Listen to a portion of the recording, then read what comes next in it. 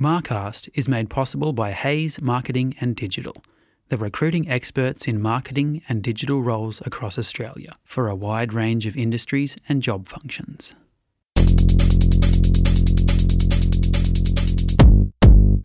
We're trying to get some diversity of thought into our team, so we've kind of set ourselves a mantra to have 50% of our roles by 2021 not coming from FMCG marketing. Welcome to Marcast, the Marketing Mag podcast series. Each episode, host Dave Jackson will bring you in-depth, one-on-one conversations with some of Australia's sharpest marketing minds. Today, Dave chats with Ben Hill, Marketing, Innovation and Corporate Affairs Director at Bega Cheese. Ben shares all about team structure, finding the right talent in job candidates, and the brand's famous Vegemite acquisition.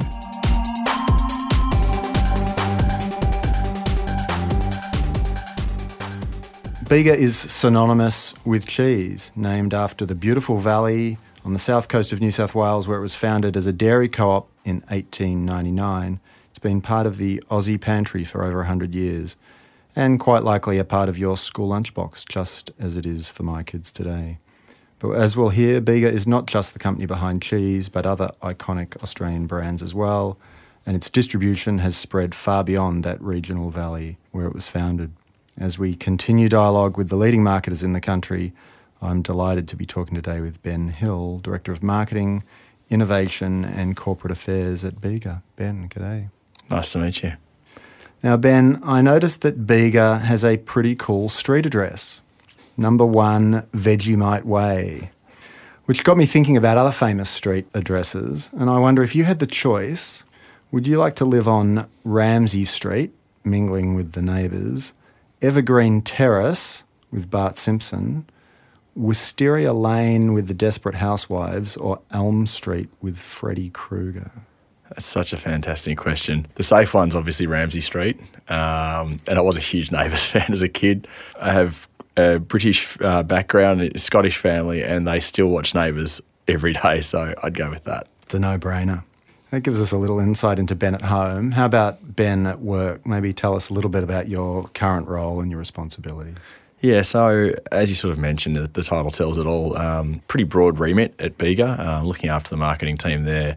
And then within that, we have innovation, consumer insights, digital, and of course corporate affairs as well, which is sort of quite a broad portfolio. And the corporate affairs piece certainly spans beyond my remit. So if it goes to sort of CEO level, then they're obviously involved as well. But yeah, it's kind of the whole gamut of the marketing function at the moment, and it's a lot of fun. And before that, where did you come from? So I spent the best part of sort of 8 years at Mondelez prior to that. Most of your listeners might know them as Cadbury and Oreo. And had been, prior to that, 5 years at Coke Amatil and working on SBC and the Coke company within that. And yeah, the 8 years at Mondelez were fantastic. Did a number of roles there, a lot of marketing roles, moved across and did some category management and some sales roles. And then found myself actually in a regional role. I was doing a role across 26 markets, teaching people about shopper insights and a bit of sales capability, which was a long way left of centre from where I started. Yeah. I was about to move overseas with my family a couple of weeks out from moving overseas, and got a call from an old boss based in Europe and said, look, we're going to potentially be doing something with the business in Australia and we'd like you to consider another alternative, which is how I landed at Bega. I like to tell people I was the first one to opt in on the acquisition. Yeah, right. Because I knew what was going down. I played a role in, I guess, presenting the credentials of our company to the investors, and sure enough, found myself across in Bega. It was clearly a time of change when you joined the organisation, right? I mean, for over 100 years, Bega was a dairy co-op, single brand product. It's now multi-brand, listed on the ASX. And I understand that change impacted the marketing function at Bega pretty significantly as well. Yeah, very significantly. Bega, the Bega brand in cheese, as most people know it, has historically been marketed by Fonterra, and they've done a fantastic job of that. And I think Bega, the company itself, almost a $1.5 billion business at that time, 2,000 odd employees, didn't actually have a consumer-facing business. And the acquisition of the Mondelez Meals business enabled that and brought some capabilities across. And that has definitely changed what the company views as what is marketing. Yeah. And I guess my role coming across was to kind of set that up and build those capabilities into the company. And so some pretty unique and specific challenges would come with that as well, I imagine. Yeah, absolutely. I mean, challenges and opportunities, I'd say. certainly the opportunity to move out of a multinational where things are fairly well defined into a company that is really quite hungry to grow and wanting, sort of looking at you to set up marketing and tell the company, what should a company like ours, what should marketing look like to us? And so I think from day one it was really about, well, let's first work out what culture do we want in marketing, what capability do we want, and then what structure and what people do we need to bring in to build that up. And that's kind of the road we took. Tell us a little bit about the team today. Is it a large team, small team? How are you structured? My finance director would probably tell you it's a large team. There's 16 of us in total, but I think of us more of it as a SWAT team. So we're not enormous. Certainly for the scale of our business, we're not enormous. But I'm very big on, if a role needs to sit vacant for 3 months till we find the right person, then that's the way we'll do it. The way we build it up at Bega is we kind of need the best of each that we can get. And so when it came to digital, for example, we decided we were going to set up a digital function in-house, but we spent some time finding the right person to run that, and he was a guy that's come out of a startup previously, so he had that, approach to work, and now I've let him build out his team. When it came to insights, I was very particular on who I wanted to run insights for me, and I wanted a very deep functional skill set there. More broadly in the team, though, when I look at brand, and we've got food service in there as well, we're trying to get some diversity of thought into our team, so we've kind of set ourselves a mantra to have 50% of our roles by 2021 not coming from FMCG marketing. Yeah. Usually the recruitment spec would say must have 5-10 years of marketing experience in FMCG. When I think about our industry being disrupted and our business potentially being disrupted by competitors, I think it's important that therefore we're bringing fresh thinking to our company. We still need the deep functional expertise, so hence the 50%, and we'll make sure we've got the expertise where we need it. But the rest of the time we really want a team that challenges and thinks differently. And so we've got people from franchises, we've got people from customer service, I've got a packaging R&D person in my team, I've got a lawyer in my team. So I think we're trying to create a more diverse marketing function whilst not losing the science that marketing is. Does that create an interesting dichotomy within the team, the classic marketers versus the non, or does it mingle well? Is it something you have to work towards to get those functions working together? What I've found is that the marketers are the traditional marketers, as you call them, are very keen and very open to coaching, and they love coaching the people coming in about marketing, but at the same time, it's opened their minds to look at marketing differently. The best thing you have in a marketing team is an engineer because they love to fix problems. And I think for us, having a lawyer in the team has been really interesting. Certainly, the experience to date has been probably better than just having one set of people with the same way of looking at the world. I think as a new marketing team, which we are, we're really only sort of 14, 15 months old as a marketing team. It's been really important for us to actually look at what's the best in class rather than what's the best CV. Has that made attraction of candidates easier or harder, the fact that you're doing something that's sort of not the traditional approach? Probably harder. Right, Probably harder, honestly, and that's why we've had some vacancies, extended periods of time. Yeah. But the way I kind of look at it is, when I recruit people, the one question I always ask towards the end of an interview is I want to know about their strengths and not just what their experience is on their CV, but what are the things that give them energy and what do they bring to the team. And the analogy I always use is, if you think of it as a team, if you imagined a sporting analogy, if you're building a soccer team, for example, it could be any sport, if you need a striker, you're not going to go and hire a goalkeeper and then coach them to be a good striker. You're going to go and find a striker. So I look at that and go, what are the skill sets that we need as a team, whether that be in innovation, whether that be in insights, whether brand building, understanding media, digital, whatever it might be, and we go and find the best person for that job.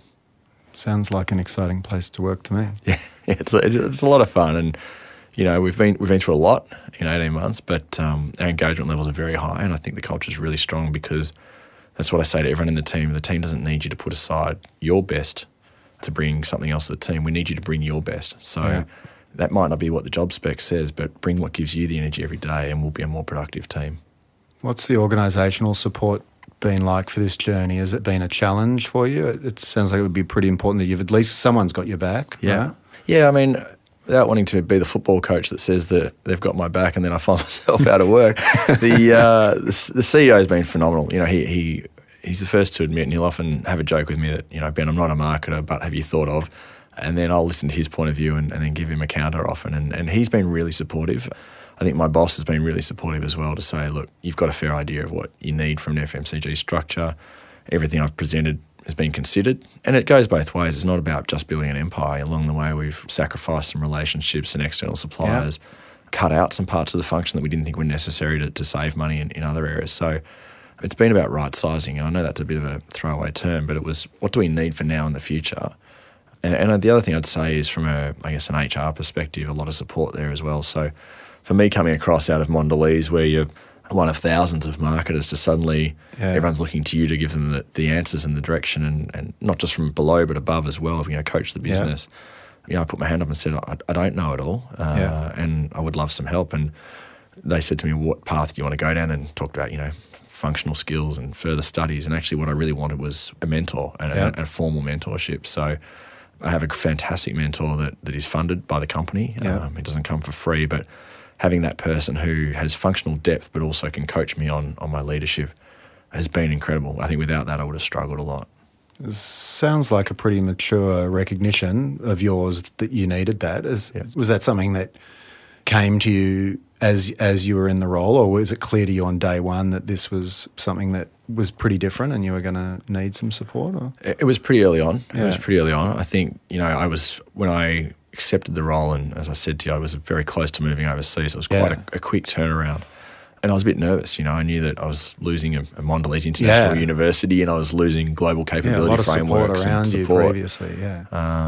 And recognised that didn't necessarily need that. But what really sparked it was a question actually from one of the youngest members of my team coming across, and on the day of the announcement, she actually asked me, well, who's going to build our capability? Who's going to teach us? And I took that as a massive slap in the face for me and my capability. But it caused me to go home and reflect quite seriously about it. I thought, you know what? I can hopefully teach her some things, but who's also going to teach me? And so, just put my hand up to the business and said, this is what I'm thinking. I don't want to go and do courses and extra study because, let's be honest, we're transitioning a company. You need me here on the floor pretty much every day. I don't have time to be out of here. And this is the kind of support I'd like, and they were fantastic. Big is very much an invest for the future type company. So they looked at that and went, well, investing in him for 6-12 months, if he's the right person for the job, is only going to help the rest of the business. So that's kind of how they look at all opportunities. Tell us a bit about the product mix, the brands you've got, and where Big is going as a business. Yeah, it's pretty exciting times. I mean, you mentioned before about our history as a cooperative and, the last sort of 15 odd years of moving out of that journey. Where we're going now is trying to transition away from just being a dairy company. And obviously, the investment in the acquisition in the Mondelez Beals business is part of that. The vision for our company now is to be the great Australian food company. And that's quite a shift from being a dairy company. It's explicitly called out. And within that, there's sort of 4 pillars, and I sort of try and bring marketing back to each of them. So we talk about great people, which I've kind of touched on a little bit. Definitely. Great food, great aspirations, and greater good as the 4 pillars to what we stand for as a company. So, I've talked about people and building capability and those sort of areas, but I think if you think about great aspirations, well, that's fantastic for a marketer because it's sort of, define the future, and we're doing a lot of work on that right now to really understand the consumer landscape of today and the future. And then that kind of goes to the great food component, which is, staring into our portfolio and working out, well, what are foods that are probably not part of the future, and every good marketer looks at their portfolio and works out where do they want to invest, what's their core and they want to hold, and where do they need to scale and where do they need to exit. And I think the hardest thing is always, where do you exit? Companies like to hold on to the dregs for too long. And I think the good thing for us is, and some of it's been forced upon us, we've been involved in some pretty significant legal battles which are well documented of late, and that's forced us to reappraise how much do we want to be in certain categories. But then more to the point is, if you're a company that's talking about being the great Australian food company, you understand what you mean by great food, then it's probably not a lot of processed stuff that you find in plastic. So for us, it's really about trying to set up a future of what is the world looking for in nutrition, in health, in sustainability, in agri-tech. How do we make sure that our company's leaving a better footprint on the earth? And some of those big things that I guess, when you're working within one defined category, you might not think about as much. But for us, we're really clear on our vision to be the great Australian food company. And part of that's a significant transformation for the things I've mentioned. I'm interested in understanding how your consumers have formed that view of the future for the business. Is it something as macro as global trends in consumer behaviour and preferences, or is it something as micro as one-on-one conversations and rich understanding of particular consumers, or is it a mix of those? Where does the insight come from? It's definitely a mix. So one of the things we also did coming across was Bega didn't have an insights function. So we set up our own panel, so about 1,000 people with one of our research partners, so we could get effectively qualitative reads and understandings of where consumers are seeing things at the moment. That's probably more focused on our current portfolio and how to optimise that and where opportunities might lie. Beyond that, we've done a bigger piece, which is we've almost finished a large piece of work which is called a demand landscape. And essentially, without using all the marketing terminology, what we're trying to understand are what are the occasions and needs that exist today and will exist over the next 5 years that are not being tapped into. What's the size of them, and what's the right way in? Because there might be a lot of opportunities out there, and there certainly are, but they're not always easy to get at. And I think the hardest thing for a lot of marketers when you do your research is anyone can identify a large category or a future trend. The hard bit is which ones do you choose to get after, and then how do you get in? And so that's a piece of work we're in the middle of right now. And that's a fairly large quantitative study. We'll have, well in excess of 40,000 occasions that we're reviewing across, several thousand consumers. So that piece of work's due to be finished early next year, and that'll help us map out the next 5 to 7 years. And I think as a marketer and in the role I'm in, you've got to be able to think, you have to provide a long-term perspective for the company, and you have to be able to do short-term as well. But the reality is short-term is day-to-day. Every meeting you're in approving something, signing something off, that's short-term.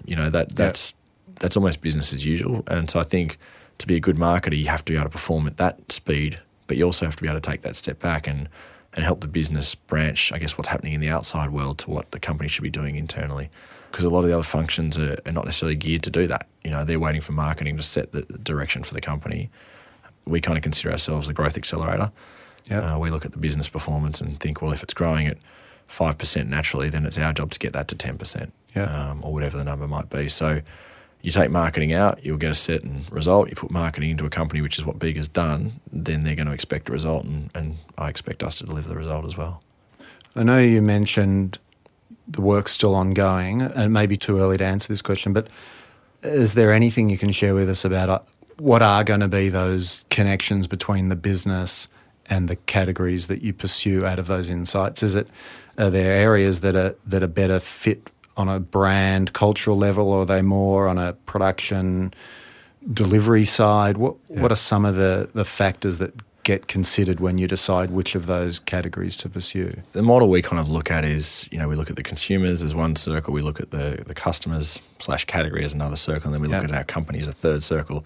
Company being what can you make? What are you, where are you best set up to win? And what we're really looking for is the sweet spot between all three of them.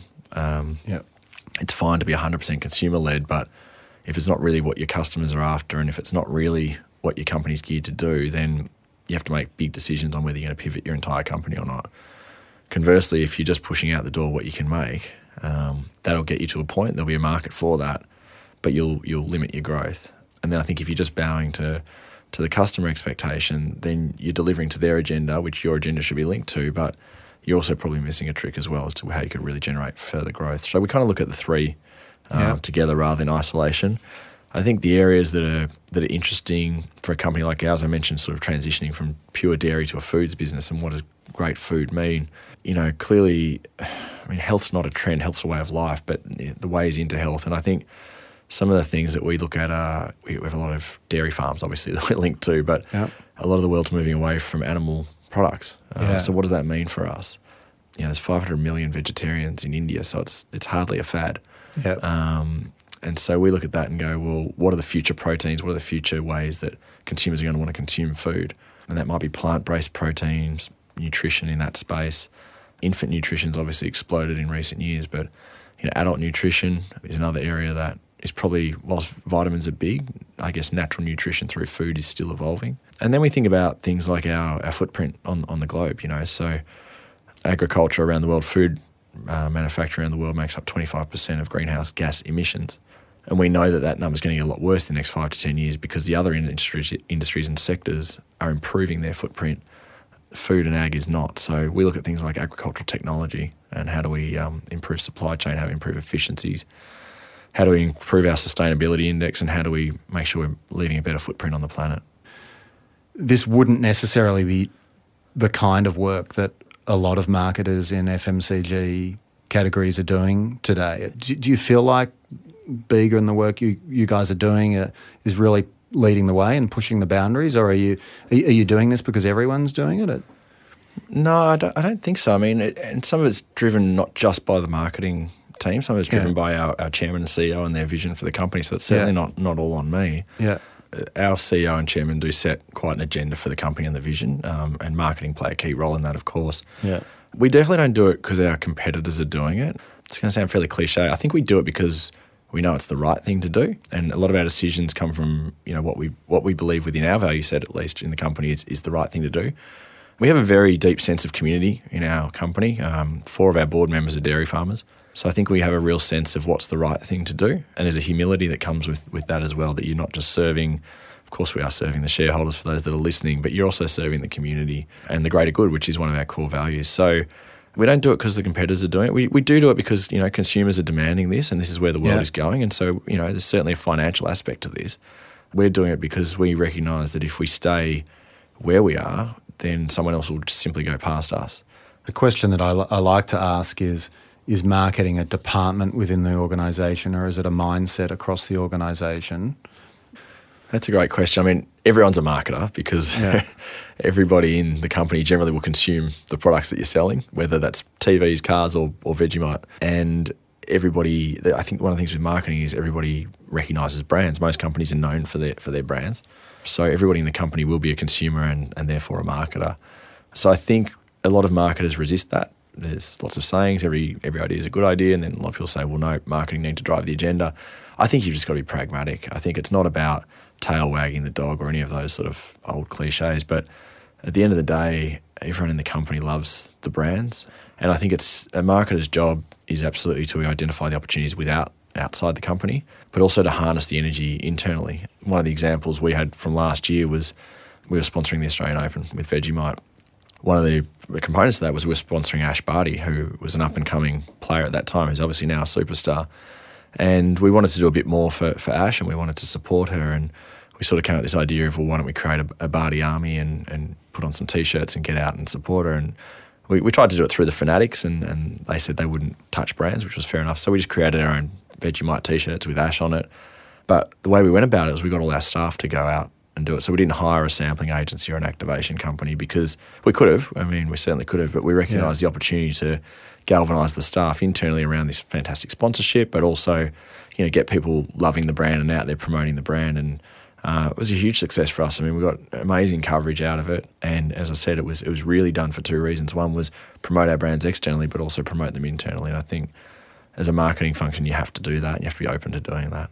We hear a lot about that, don't we, about the potential disconnect between what an organisation is deliberately saying to its consumers versus the experience that its people are delivering, about the importance of the people within the organisation being aligned with what our purpose is and our consumer-facing messaging. Yeah. We don't always see that actually deliver to that extent that you're talking about. I think a lot of that comes back to then you've got to get the inside right. And so I mentioned up front about culture of the marketing function and how important that was. But then the culture of the business is critically important. I think the culture at Bega is definitely one of enormous respect and humility. And with that comes people who genuinely care. They care for each other and they care for the brand. So it's pretty easy once you've got the inside working to then promote that externally because it's what you're living and breathing every day. You've introduced the word Vegemite. Not all of our listeners will associate Bega with Vegemite. Yep. So take us on that journey. Yeah, well, I mean, cheese and Vegemite do go pretty well together. I think everyone knows that. But look, it was an interesting one for Vegemite coming across from Mondelez to Bega and a bit of, quite a lot of coverage about Vegemite returning to Australian ownership, I guess. And we as Australians are all pretty patriotic when it comes to our Vegemite. And certainly everyone in the company is as well. And I think for us, it gave us a new lease on life in terms of how we viewed the brand. In a multinational, great local brands are generally referred to as local jewels or local gems and this sort of thing. And Vegemite was certainly one of those. It was a fantastic gem for the business. But I guess when Bega sort of open up the wallet and say we're going to acquire this Australian icon, they want us to start thinking about it in the same way they've looked at it when they're purchasing it. So the brief to the marketing team was pretty simple, actually. It was a matter of asking them, who do you think you're competing with? And generally the answer to that question will be, well, our competition is peanut butter, it's Nutella, it's honey, it's jam, and that makes sense because that's who you compete with at the shelf. But then you sort of reframe the question, you say, think a little bit bigger about Vegemite. Who do you really want to compete with? And so people start talking about, okay, well, Wheat Bix and cornflakes and breakfast foods, because that's a broader category and we want to win in the category of breakfast. And then you sort of finally after that, you can ask the question a third time. You can get out of the pragmatism of the food categories and you start thinking about the heart categories. And you say, think again, what does Vegemite mean to Australians? Well, it's an iconic brand. Okay, so who's your competitive set? And so we started to have conversations, and we went away and did a bit of work staring at the work done by companies like Qantas, Bundaberg, the Meat and Livestock Association, even Bunnings Warehouse. Some of these companies have done fantastic jobs building up iconic Australian brands. And we looked at their history and sort of what had led them to where they were today, and brands that we admire enormously. And we said, well, this is where we want Vegemite to be. I mean, if you Google Australian iconic brands, it comes up first. So why aren't we thinking about it that way? And it gave us an opportunity to look at it as not a brand that's 95 years old, but a brand that was being reborn. I used to work for a fantastic marketing director who would talk about older brands and always talk about them being 100 years young. And every day, just because it's been around 100 years doesn't mean the next day a new consumer is aware of you. So every day you've got to go out and get yourself new consumers. You've got to promote yourself to them. You've got to talk about why you're great. And with a brand like Vegemite, you can have so much fun with it. And,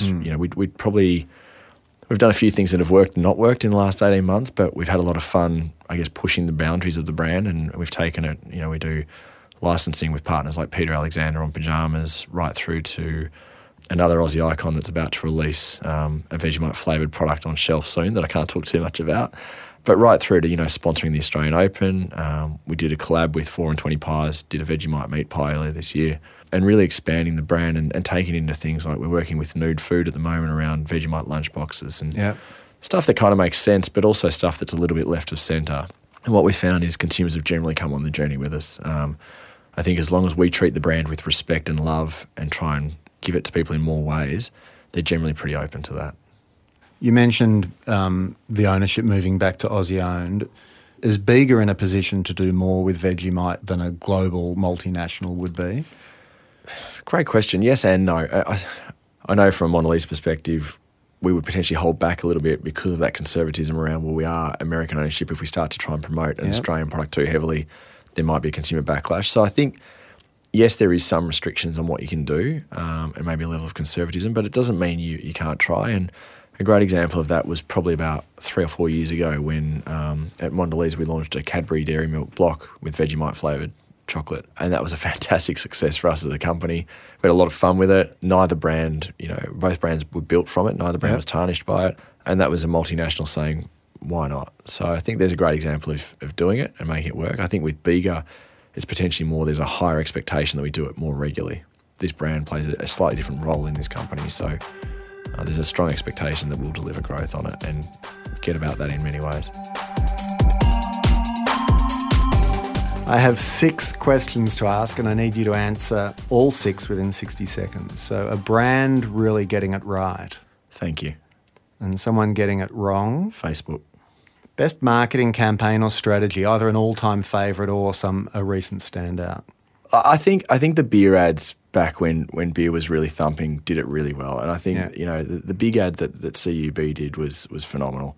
It was held up as one of the pillars of advertising at the time, and I think it stood the test of time. Yeah, and it challenged people to think a lot more creatively about advertising. The one thing you would do differently if you were starting out 20 years ago, what are you going to change? I would be less focused on the destinations. The job titles are irrelevant. The journey between them is what you get the most out of. Is there a leading marketing practitioner or writer or blogger or thinker or mentor that stands out? You talked about a couple along the way. Probably not the most famous one, but actually my mentor is a phenomenal guy, a guy called Ian Rowden. He's fantastic, based in the States. Marketing in just a few words. Do no harm, have the right culture, always link your outside story and your inside story. Thanks again to Ben Hill for giving his time to appear on Marcast. Join us again soon. And if you enjoyed it, don't forget to subscribe and rate our podcast. Marcast is made possible by Hayes Marketing and Digital, the recruiting experts in marketing and digital roles across Australia for a wide range of industries and job functions. For the latest insights on what it takes to be a marketing director, download the Hayes report DNA of a Marketing Director at hayes.com.au.